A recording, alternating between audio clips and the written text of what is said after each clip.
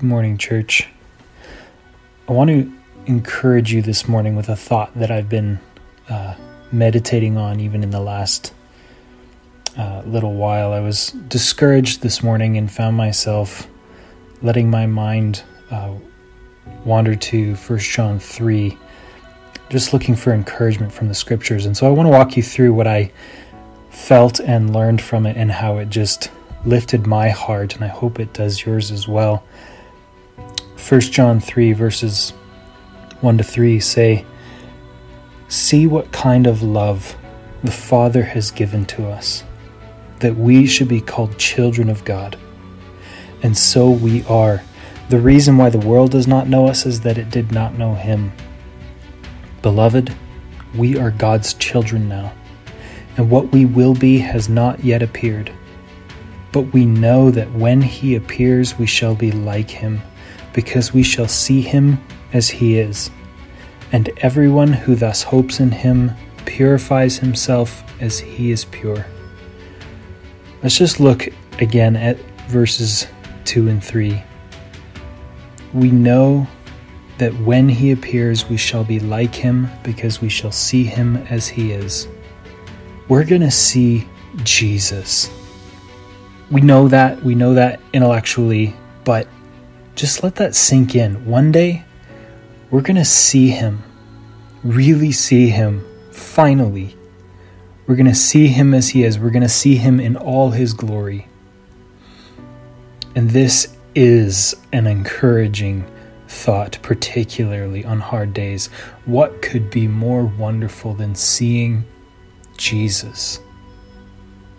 When He appears, we shall be like Him, because we shall see Him as He is. Seeing produces transforming. When the veil is lifted and we see Jesus one day completely in all His radiant glory, the power of His glory upon our eyes and minds and hearts is going to be so powerful and so complete that we're going to be totally transformed in the blink of an eye to become like He is. Just think about that. That's incredible.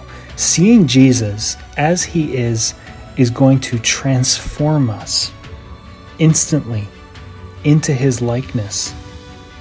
Imagine what that moment is going to be like. What's He going to look like? What are our eyes going to see? Radiant white light brighter than the sun? The beauty of a kind and intensity that we've never even comprehended? Grace and loveliness that we've never imagined? Power and majesty that makes the universe tremble? Like, what are we going to see? What are we going to experience? We don't quite know exactly. But mark this simple fact, this principle. Seeing Jesus is always transforming. This is not only true on the final day, it's true now also. Paul said this in 2 Corinthians 3 verse 18, "Beholding the glory of the Lord," which is the same thing as truly seeing. We're being transformed into the same image from one degree of glory to the next. You might have heard it said, beholding is becoming. John here in chapter 3 goes on to say, "Everyone who thus hopes in Him purifies himself as He is pure." When we hope in and imagine and look toward this day when we see Jesus, we ourselves are being purified. Just hoping in and longing for that day is purifying. Listening to this very podcast and just imagining with me what that day is going to be like, we're in awe and amazed and longing for that day. And does it ever make you excited for Jesus to finally come and reveal Himself? This exercise of imagining that day is itself purifying. It's making you long to be more like Jesus even now. So think often about Him. Imagine that day when He's going to be revealed. Let it be frequently on your mind even today.